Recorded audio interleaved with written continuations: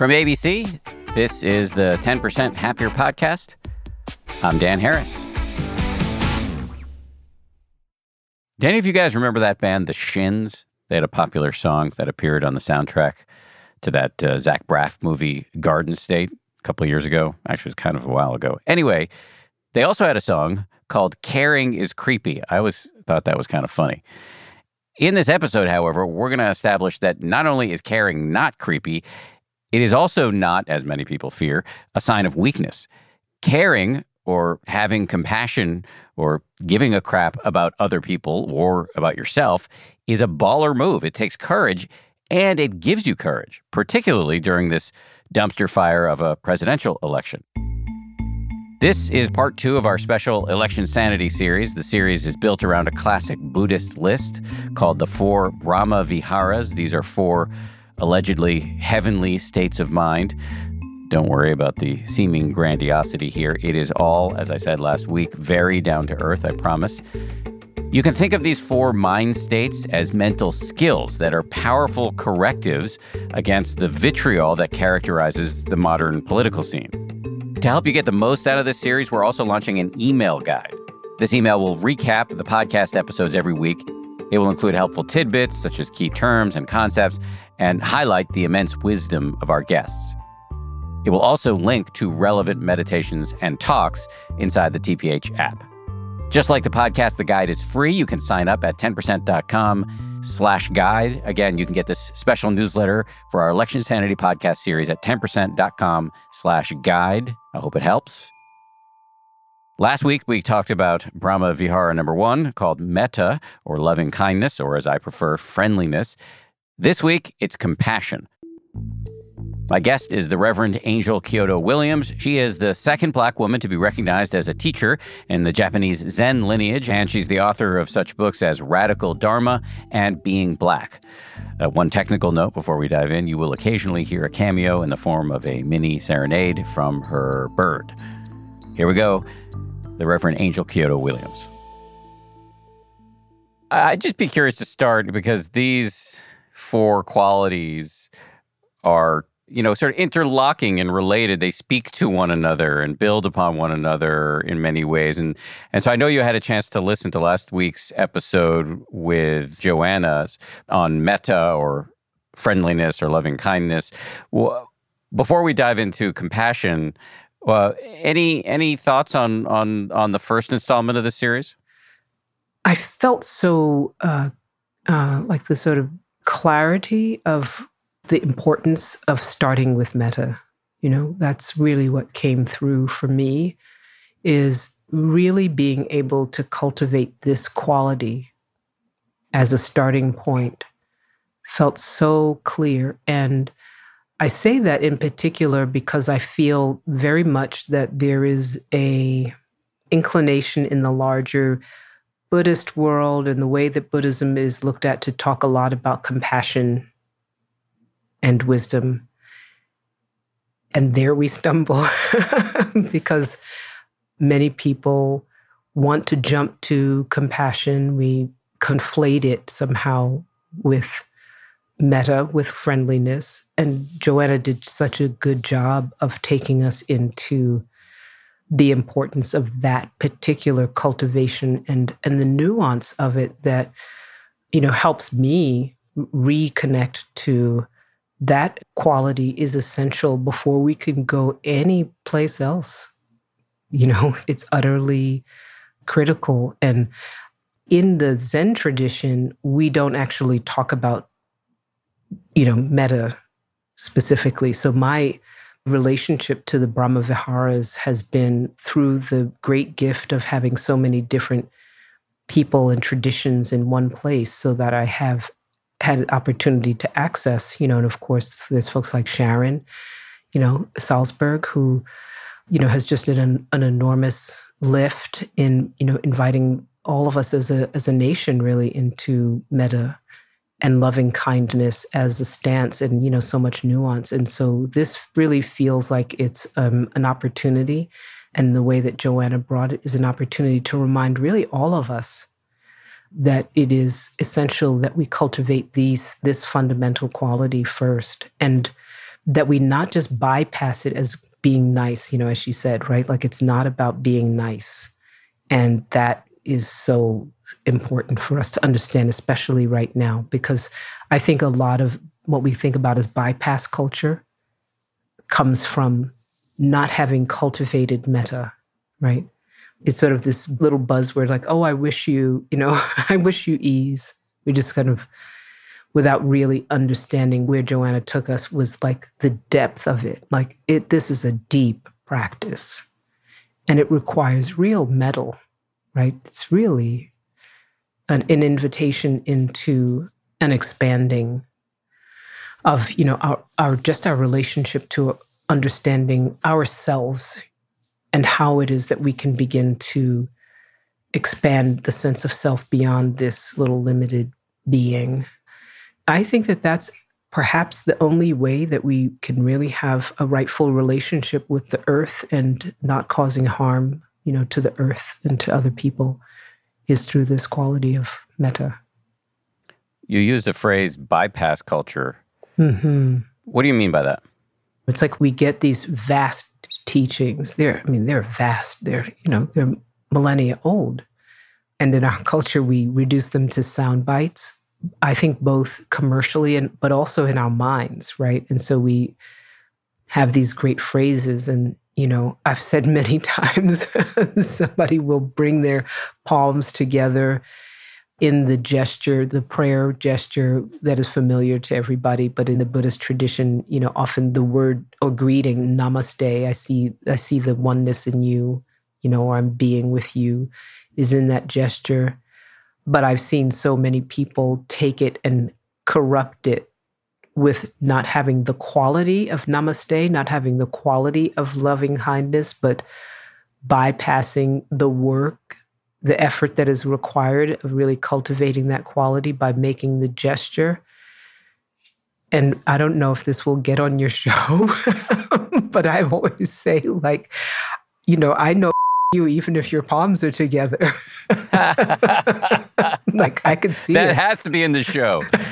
That's like classic 10% happier content right there. It's like, I see your palms together, but it's like we can bypass the idea, we can bypass the practice that's necessary, the depth, right? The rootedness in that practice, so that the gestures and the words come from I use this word, the certitude of our practice. It like the fervent nature of our expression of the teachings comes from having deepened into the practice, not because we've repeated these words and said namaste to people many times, not because we've said, oh, I wish you ease and I wish you peace.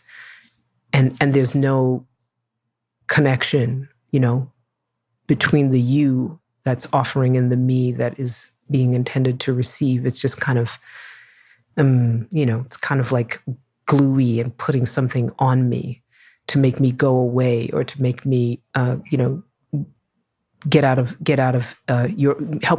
of your own sense of guilt or whatever it is that you're feeling. And so it's just like, well, I just wish you so much ease. Right. And there's no loving kindness in there. There's no metta in that expression. There's just the sliminess. It's like the slime, like Ghostbuster slime. There's a way in which, yes, you put your finger on it. Like there's a time when I find the syrupy. Yeah, I don't feel. Sometimes there are times when I'm dealing with people who are wishing me well, and it feels like they're doing something to me. It's I feel that the syrupy, earnest thing, it doesn't feel real. You can have the beads, you can have the man bun, you can have all the accoutrements you want, but if it doesn't emerge from your practice or from your viscera or whatever, then that's bypass. That's bypass. And, I think we probably share this. So I really invite people into the fullness of who they are, and to realize that even if you, cut away all of, these words, and so you say these nice words, and I love it. I think I'm going to get a man bun. uh, and you know, wear the flowy clothing. You know, it's like, I see you. You know, I see you, and I see what I see most is I see you not seeing yourself, and that bypass is the most tragic of all the bypasses. Is that you're not seeing yourself in that process, and instead commodifying it into a tool or a weapon of manipulation. Yeah, well, I've done it personally, just to say. So, what is the difference between metta, loving kindness, friendliness, which we discussed with Joanna last week, and compassion? How do you define that difference? I'm a really big fan of understanding, of coming into understanding of compassion, because I feel that I have so often been in the path of the bypass, right? And so I wanted to understand it because I feel so, I think not so much now, you know, I just recognize it, but I have felt for a really long time. The story I tell myself about the difference is metta is this, it's ascending, right? It's an emanating. It is a quality that begins with oneself and extends out. And there's an expansiveness that is cultivated as a result of that, of the willingness, which is perhaps the most difficult of the work, the willingness to extend in that way, the willingness to have that, you know, we often say the word wish, but wish is kind of not quite it. You know, it's the impulse. It's an impulse. It's like a wanting for your wellness and a wanting for your ease. Like I want that, and I feel that in my own body. And out of that feeling of my own body, right, which the practice begins by first extending it, and then I kind of feel it out and go, "Ooh, did I really mean that? Okay, need a little bit more leaning in," which is totally essential to relating to the world around us, as I was, you know, alluding to in really hearing that through Joanna's teachings. Compassion asks something even more of us that's kind of out there, which is, it says, get in there with them, right? So metta still has a quality of ascending. It is panoramic. It is comprehensive. It is embracing. Compassion is roll up your sleeve and get in the with people. You know, get in their suffering with them. You are not going to stay in your white, flowy robe space clean because you're choosing to get in with them.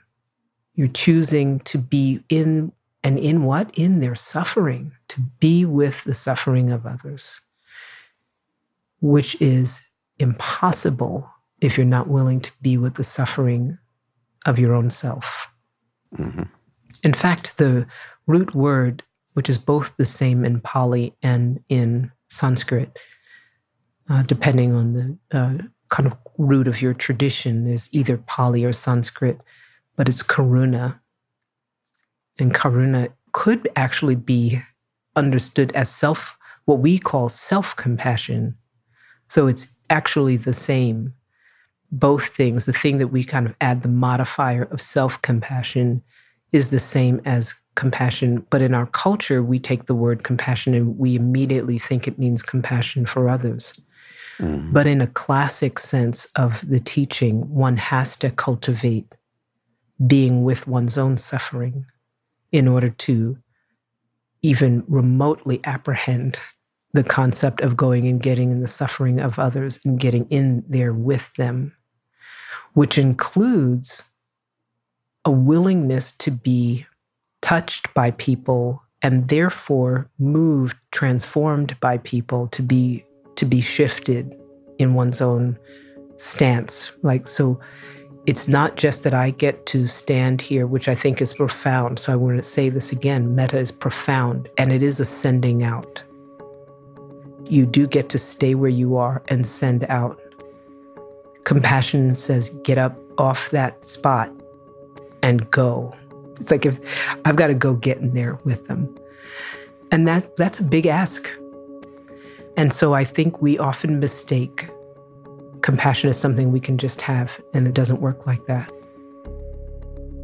And just to put a fine point on the difference here, and Joanna did a really great job of this because, love has its own PR problem. So, but you can think of loving kindness or I like friendliness as like a tick north of apathy. It's like just starting in just right in the benevolence zone from mild to spicy, but you're just wishing well in somewhere in that range. Compassion is seeing somebody suffering and having the urge to help.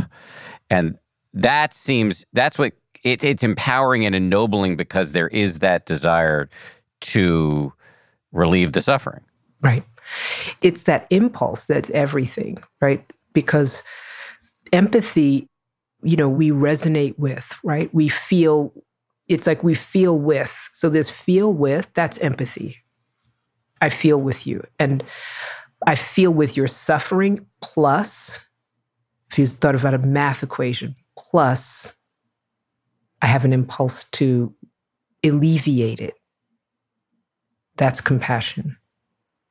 And we often conflate the things, and we're kind of in the empathy zone these days, talking a lot about empathy, but we're conflating them as if it's the same as compassion. It's the critical thing is it's not feeling with just anything. So I might resonate with your rage. We often don't talk about empathetic rage, but actually we have a whole lot of empathetic rage going on now. We have empathetic fear going on. We have empathetic all sorts of things that's creating these kinds of stark divisions. Whereas people didn't necessarily have that feeling unto themselves, but they're caught up in the resonant field, right? They're caught up in the vibe.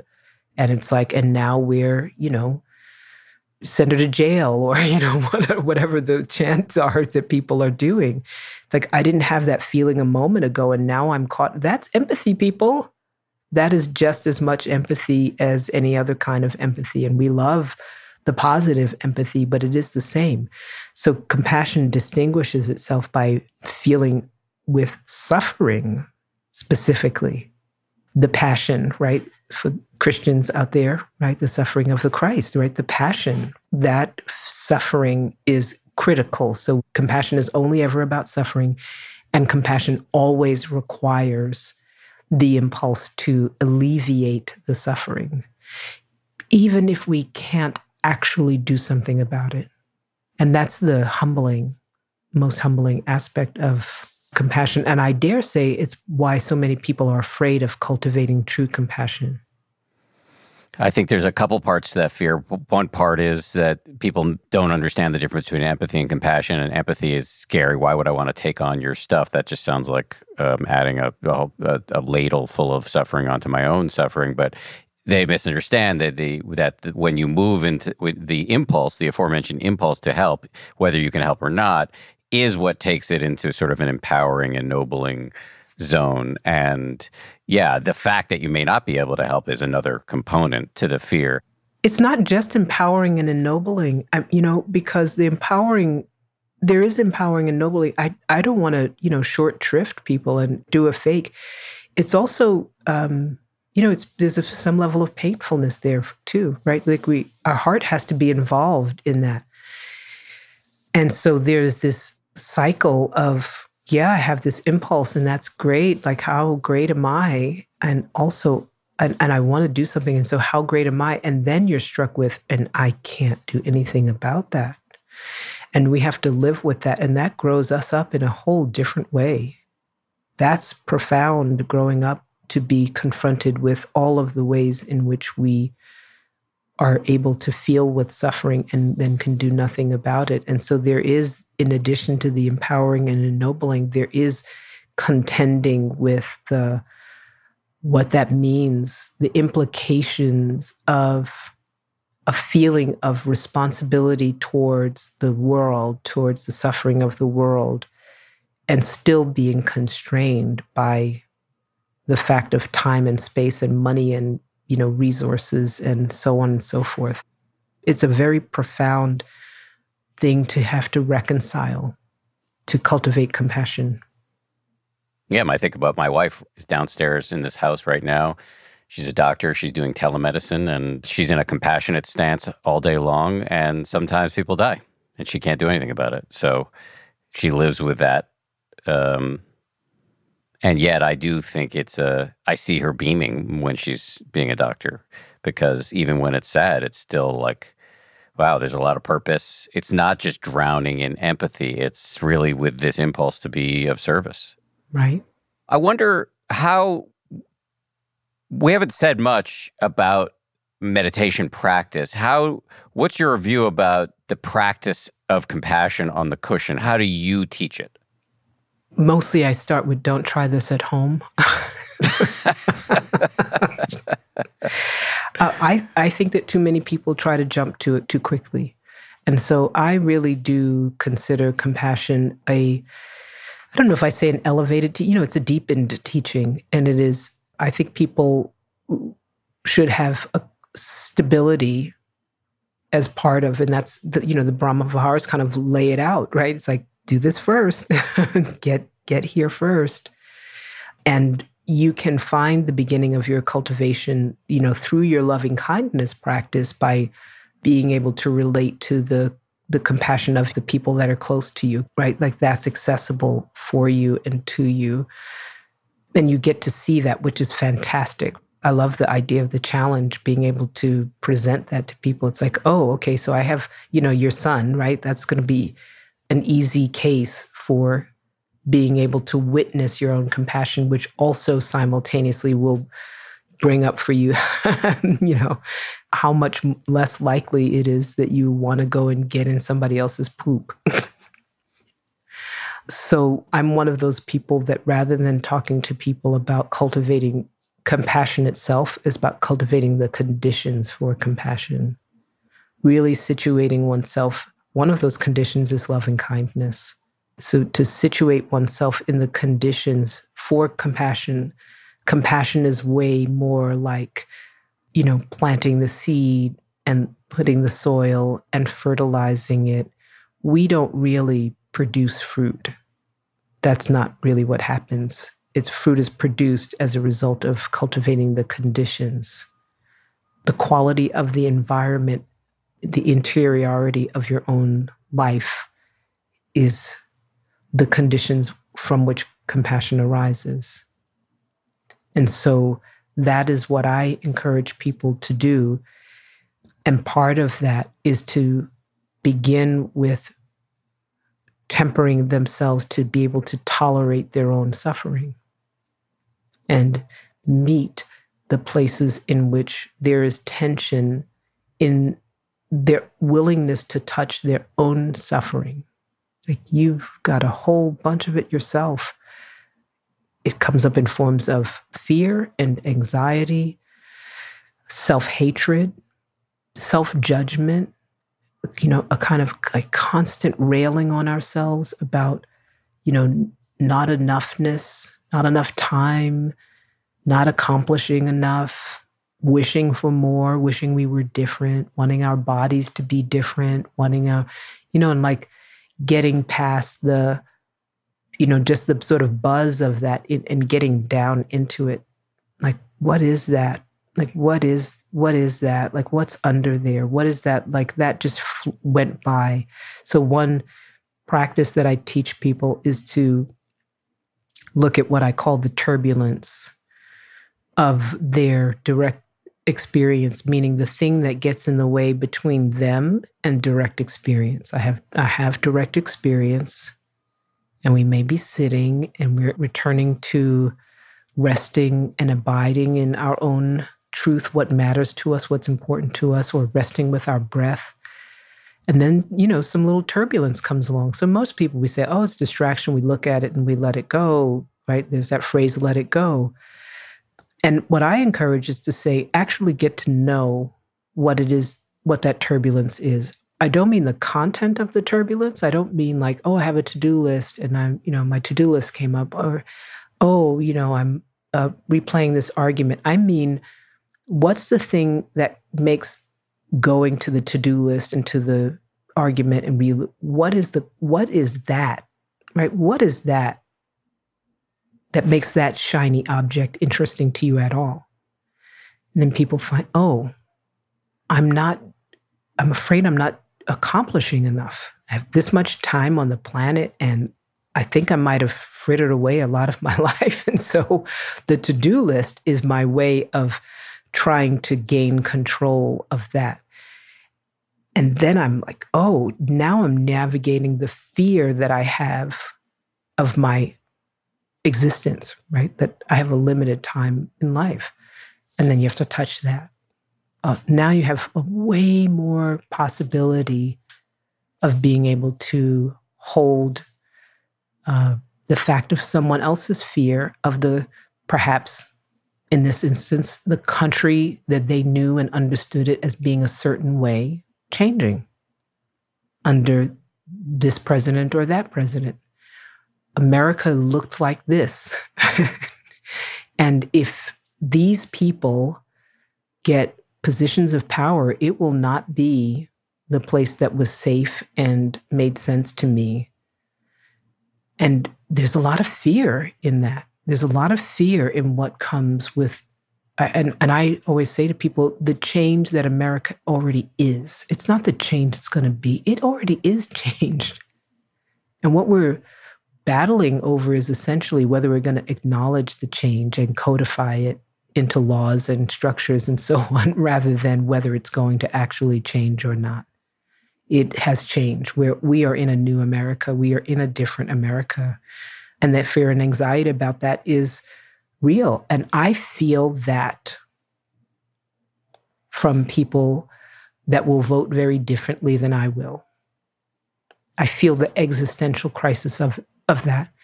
And as a result of being in my relationship with my own fears, I get it. I don't agree, but I get the existential quality of fear. And I do wish for something different than that, right? I want that to be different. I want that suffering to end.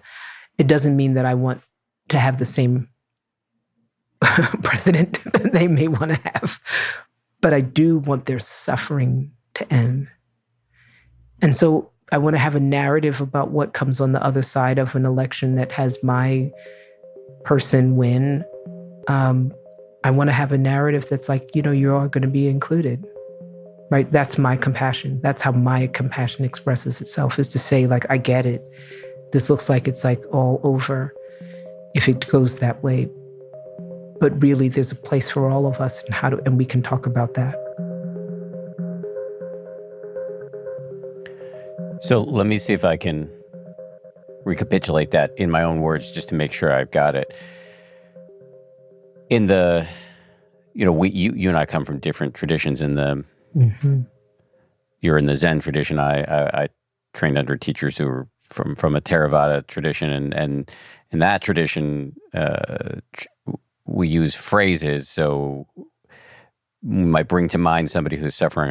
I remember images of people from the news who are waiting online for food, or in the hospital with COVID, or doctors dealing with COVID. Or now that may be advanced. It may just be that I have so much armor that it takes more of a daisy cutter to cut through it to get to the compassion. But anyway, I found that to be challenging, but also meaningful. What I heard you describe in Zen, these phrases aren't traditionally practiced to my knowledge. So what I heard you describe was an orientation to what might be considered a traditional mindfulness practice, where you're watching your breath and then you get carried away by something, and it may be the to-do list. But instead of just, okay, yeah, that was my to-do list, let's go back to the breath, you might notice what's behind there, and it's fear. Mm-hmm. And when you start becoming a connoisseur of your own pain, that, if I heard you correctly, inexorably leads to that comfort with your own suffering, leads to a willingness to see and take on, to a certain extent, the suffering of even people with whom you disagree. And that can put you in a more positive psychological posture vis-a-vis people with whom you disagree. Any of that correct? That is very correct. The only difference is that particular form of practice is actually something I developed.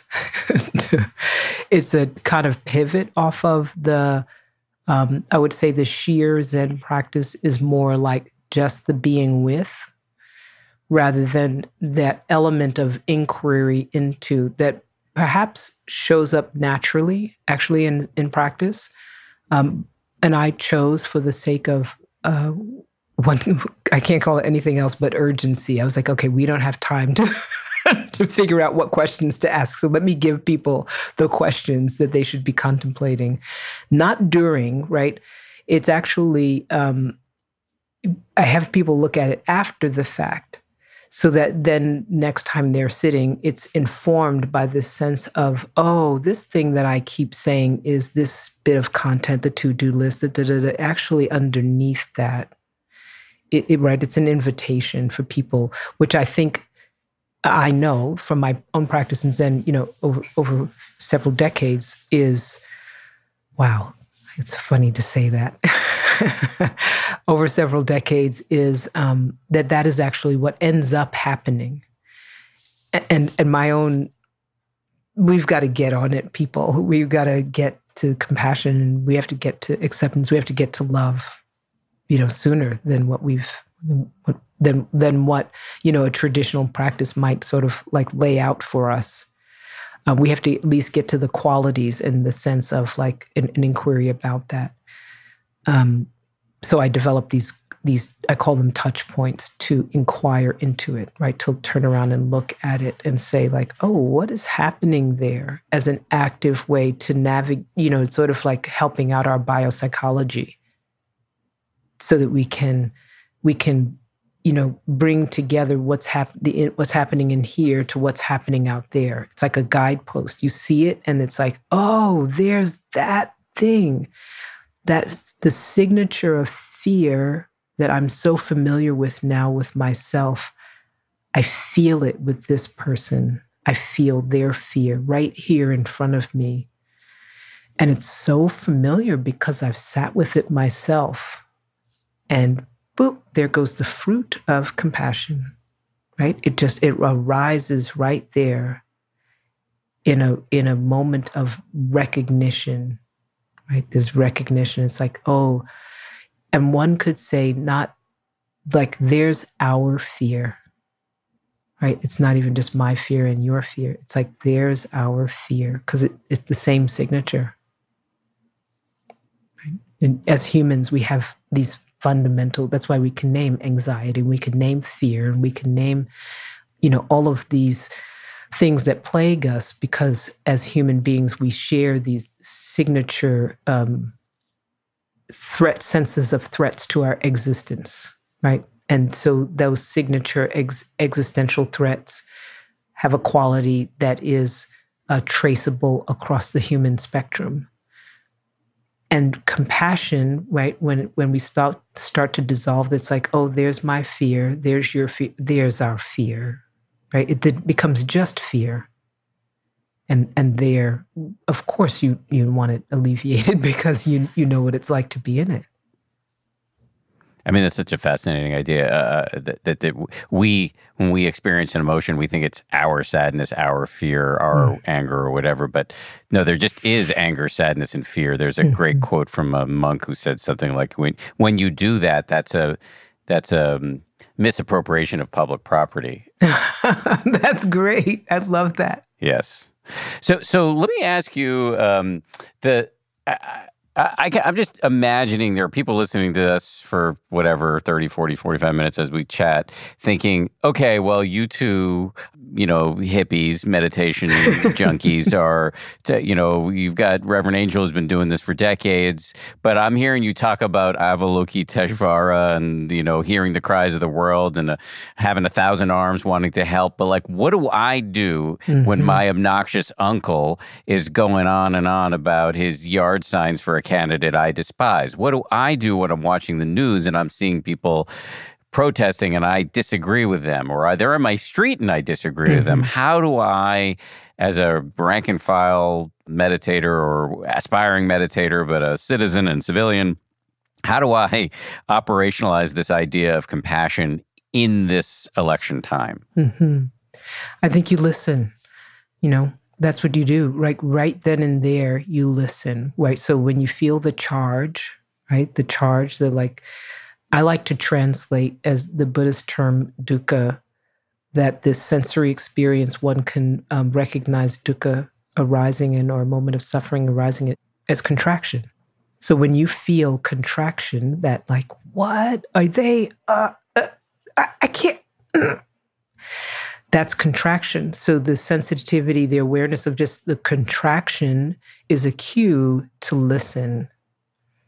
Listen to what? Listen to what is a threat for yourself. And when you listen to what is at threat for you, you will be able to recognize that the same signature and for other people. And you have some space. So just listening to your own, first, that pause is amazing. Just the pause, right? Just the ability to, just say contraction and put your fist down, listen instead. Don't shake your fist. Don't go grab them. Don't yell and, don't throw your cell phone at them. Listen and turn your attention inward and listen to yourself about what is it that is hooked. How'd you get hooked? Right? Into that place where you're getting smaller. We breathe, right? Deeply back out into your body to kind of fill your body back up from the place that has gone small and tight. And from there, you can listen to what's up for you. That's where we find compassion, right? We find oh, yeah. This threat that's happening for me, this moment of feeling I'm under siege, something's going to get taken away. I'm not going to be safe. I'm not going to be whole. I'm not going to be seen. I'm not going to be loved. I could see that out there. And that is where we can have some compassion. That every single one of us are fundamentally trying to be safe, trying to be seen, trying to be whole, trying to be loved. And we have really, really different ways of getting at it. We have really different stories about what it is that will get us our safety, our sense of connection, our wholeness, and our sense of being loved. When we're in touch with our own places of threat, we will have more room to allow for other people's places of threat. That's how compassion arises for us. I asked about dealing with difficult people, but there's another way we could perhaps put compassion to use in a time when we're perhaps anxious about the election, the nastiness of the campaign, and of course, whatever the outcome's going to be. All of those things could provoke anxiety. Another way to put compassion into action is, I would imagine, to try to help out now, to get into action mode around helping people who are less fortunate than you, voting, volunteering for a candidate who you have strong feelings about. Would you describe all of that as a form of off-the-cushion compassion? Yeah, I think that perhaps for most of us, right, given to the thing about the seed and the soil and that most of our effort is going to around compassion is going to be in self-compassion, right? That's going to be the highest order of compassion. It is, not. And now I'm going to go and, feel a kind of way about what that other person is feeling and, go and fix it for them or anything like that. Because I think, right, we talk about the near enemies is pity. And I think a lot of people want to think that compassion means agreeing. They're asking me, how do I have compassion for that person? And I'm like, you're asking me, how do I agree with them? Or how do I be okay with their choices?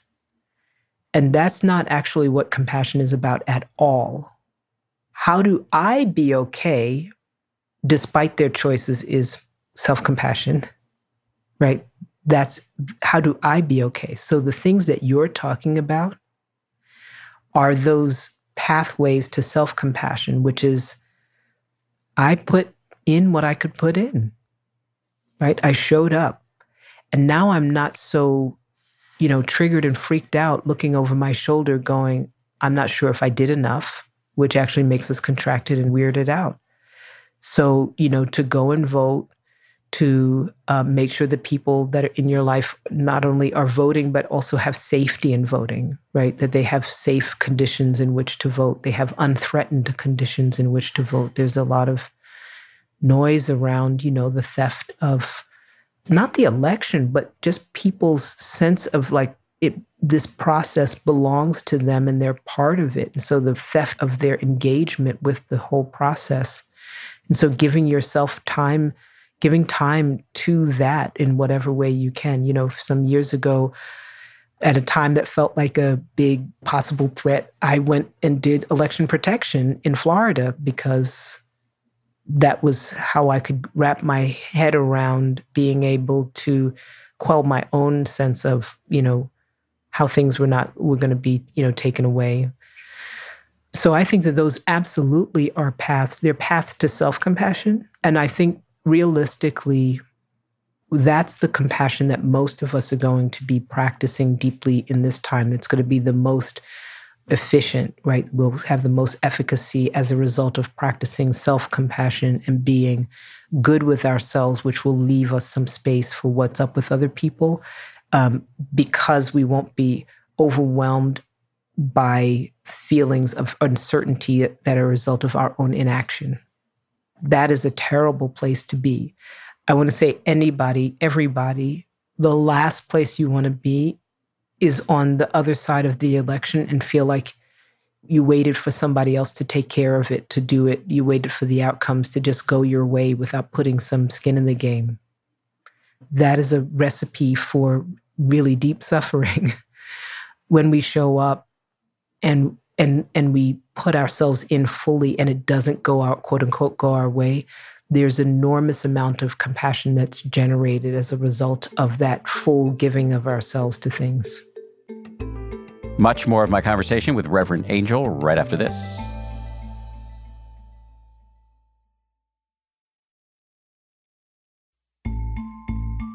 I want to pick up on a term you used, which will be, I think, for listeners, at least of this episode, the first introduction of that term, the near enemy. Mm-hmm. With each of the four Brahma Viharas, loving kindness, compassion, sympathetic joy, and equanimity, there's a far enemy. So in the case of compassion, the far enemy would be hatred. And then there's the near enemy, the quality of mind that can feel like it is the goal. It could feel like compassion, but it's actually not compassion. And you said it was pity. Pity, yeah. Yeah, I think a lot of what we have going on, right? So it's either empathy or it's pity, right? And we're back to the slime, right? Of like, oh, I feel a way about that person. Like, I don't want them to suffer, but I imagine myself not in it with them. I'm kind of hovering above them somewhere, right? So my wanting there's an impulse for wanting their suffering, but the impulse is from on high, if you will, right? Poor them. I want their poor Black people to not have this terrible situation where the police are doing things to them, which isn't in so much compassion as it is pity, right? It's like that thing happens to them. And I wish it wasn't like that for them. And I'm so compassionate. And that's pity. And even the Dalai Lama is, known to have often encouraged people away from pity as a form of, or as a mistaken way of understanding compassion. And they're called near enemies because it's quite easy. So I'm not shaming people about having a sense of pity. It is called the near enemy because not only is it so close that it's almost hard to distinguish, it actually inhibits. That's why it's an enemy. It actually inhibits true compassion. And so if you envelop yourself inside of pity and you make a practice of pity, then you are inhibiting your capacity for true compassion because you're keeping yourself from like getting in level with people, right? Like you're in leveling with people, like being right there with them. You know, there's a lot of people that go and, you know, want to go to Africa and solve Africa's problems while there's, you know, Black African peoples right in their, you know, blocks away from them, and they're not interested because the going to Africa solving things keeps them on high. And then having to turn around with somebody that's blocks away from you is like confrontational with like, that's going to affect me and I have to be in there and see those people and they're right there with me. So I want all the salvation and possibilities for the African continent, you know, that could ever be. But if we're using it as a way to avoid what's right in front of us, that's the enemy, right? It becomes an enemy. It's actually distraction from true compassion. It's a way you're leaving and distracting yourself from like getting in it, from rolling up your sleeves, putting your boots on and getting right in it with people that you are going to be touched by. Because, you know, when you go to Africa or wherever it is that, you know, you're exercising pity, you don't have to be there. You do it and you go. You do something, you feel good, you know. It's like a transactional relationship that just kind of takes all the spoils. I feel good. I worked hard. I feel good. And now I'm gone. No outcomes, no sense of being moved by what the impact is of whatever you did, good and bad. It's really important. And I just want to say that the far enemy, I think of it as something more like cruelty. And so in some ways, I think a lot of times we think it's, well, why bother talking about the far enemies? Because everybody knows you don't want to be that. But it's really important to understand cruelty and how cruelty is different than hatred, right? Hatred is kind of like metta, right? It's like more closer to metta as a far enemy. It's distanced. It can be distanced. Cruelty gets right in there, just like compassion. It gets right in there and it twists the hate. You know, the knife of hate is twisted. Cruelty is what we saw on the officer's face that stood on George Floyd's neck as the life left his body. That was beyond hate. That's cruel. And it's, you know, clearly the enemy of compassion. And I want to say the reason most of all is because it means you are robbed of your humanity completely. Everything that is possible about your humanity, it's not just now you're not going to be able to have compassion. It's like your humanity is at stake when you exercise cruelty. And it's really important for those of us that are in the world that are having a hard time with people recognize our own impulse towards cruelty when we have to twist the knife. We have to twist the knife in. It's not just enough to be mad at them. It's not just enough to be against their choices. It's like we have to be cruel with our words.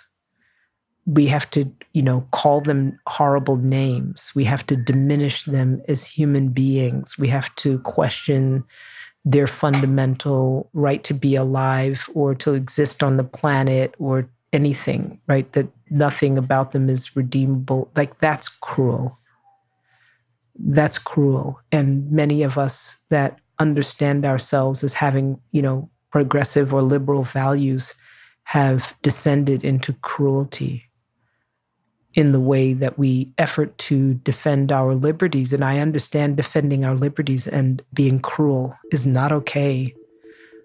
It will rob us of whatever it is that we have available to us to generate a better world.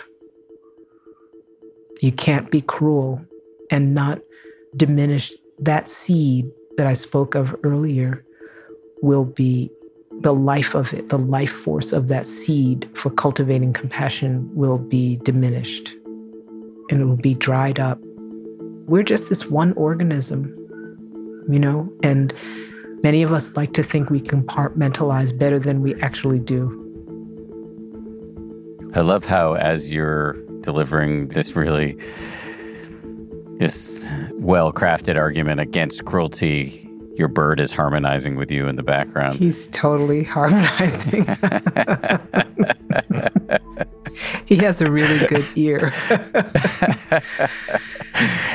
I wasn't listening to most of what she said, but you got into cruelty. I had to sing. Yeah. Thank you for, letting me share that, because I do think there's a way that we also bypass checking in with ourselves about how we're acting out the far enemies ourselves. And it's so important. It is the divine abodes. It is the place that allows us to be at home with the totality of the universe. Divine. And it is so incredibly important that we not bypass the fact that part of the reason that we're able to see such things out there is because they're still in here in us. And if we don't, it's not enough to go and cultivate the compassion without routing out the cruelty. It's not enough. We have to rout out the cruelty. We have to rout out the hatred. We have to rout out the indifference and all of the other things that will be shared in this series. I mean, it's so interesting. You said before that one of the reasons people are maybe worried about practicing compassion, either on the kush or in real life, is that it involves taking on the suffering of others. But here's another reason to be worried about engaging in these practices, and why another reason why, by the way, this is not ooey gooey soft stuff. Because if you're going to look at compassion, and then when you look at its opposite, you got to see that you have the capacity to be cruel, and you may be cruel in lots of ways that you haven't examined up until now. Absolutely. There's such refined ways. I mean, we can be really refined about our cruelty, really refined, and we wouldn't recognize it without these practices. Again, like deep, when we have a practice, we actually will recognize the signature of cruelty, so that then, cruelty doesn't have to be, knee on neck. Cruelty is those words, right? Cruelty is the energy that you contort, that comes out in harsh words to your children sometimes. Harsh words to your lover, harsh word to your parents, that are like saying the same thing for the 18th time, and you shoot back cruelty at them. Cruelty that you might slough off and say, oh, I was just irritated. Cruelty. It's really important for us to do that, right? We have to practice, and that's why the Brahma Viharas are so amazing, in how they're expressed, is because it does invite us. And I think in the West, we actually do bypass the far enemies, far too many times. We kind of take it for granted, like nobody should be cruel. And but we need a practice to make sure that that's part of how we're showing up in the world. Oh, and I want to say, Dan, we have to own that we have it, right? That's what you just said. It's such a critical part. So this is not the instruction, hey, don't be cruel.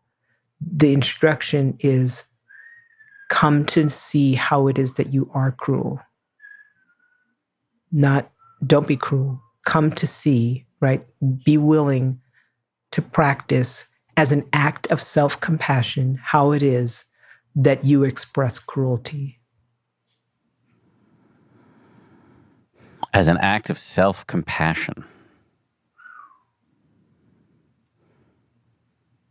How is it self-compassion to see your own capacity for cruelty? That's the cultivating the conditions. We're coming into the complexity of what it is that makes us who we are. And that's compassionate. Right. Can you be okay with even the ugliest aspects of your nature? Mm-hmm. Can you meet them? Yeah. Yes, right. Exactly. Can you be in the poop with that? Yeah. Maybe that's the title for this episode, In the Poop. It's pretty good.